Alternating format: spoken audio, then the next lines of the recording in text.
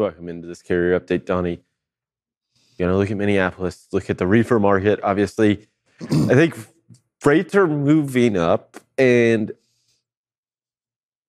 to me, the move that we've seen in rejection rates compared to the move we've seen in spot rates, it almost seems like the rates have moved up a little slower than maybe what I would have thought they would have for a movement of this size in terms of what? I mean, you're talking reefer rejections going from 10% to 40% in a week and a half. Yeah. Right before we get there, I do need to apologize and make a correction for what Kaylee had mentioned earlier. Georgia will beat Tennessee, Florida, and Alabama. So they play out. We shouldn't really worry about that right now. What we should worry about is what's going on in Minneapolis. Rejection rates have jumped to 41%. Yeah.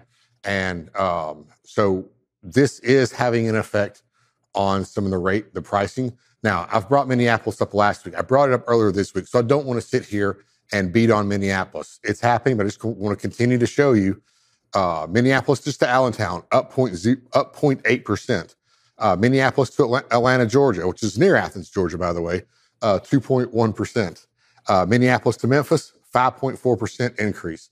These rates are moving up. If you'll go to the next chart here, I've clicked on our data detail, and you can see here about mid-August, these rates start pushing up, and we're up to $3.34 for this lane spot rate for this lane alone, and which is still right here below the contract at $3.67 a mile. We go to the next one here, and this is Minneapolis to Atlanta here. It's been a more prolonged increase, right? It's not like the one from Memphis where it was kind of flat, and then over the last week, it's gone. Yeah. And this isn't anything hurricane-related or weather-related because this is, both of them have been here. We had mid-August start, and this is starting around just before the 1st of August, and it's built up to 309, which is above contracted rate. Yeah, where I was going with they maybe haven't moved up as fast as I thought. This is one where I thought you would see more in line with what you see in Memphis, right? That increase recently.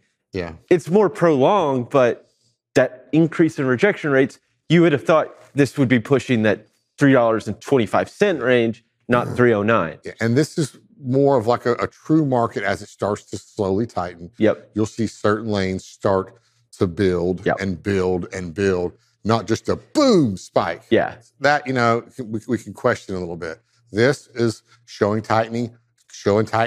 We've watched it. It keeps hitting the WRI. It keeps hitting the most volatile pages. It won't go away. Yep. Well, why? Because this market is picking back up, just building into a peak right now. Yep, absolutely. Real fast, we don't have a lot of time left here.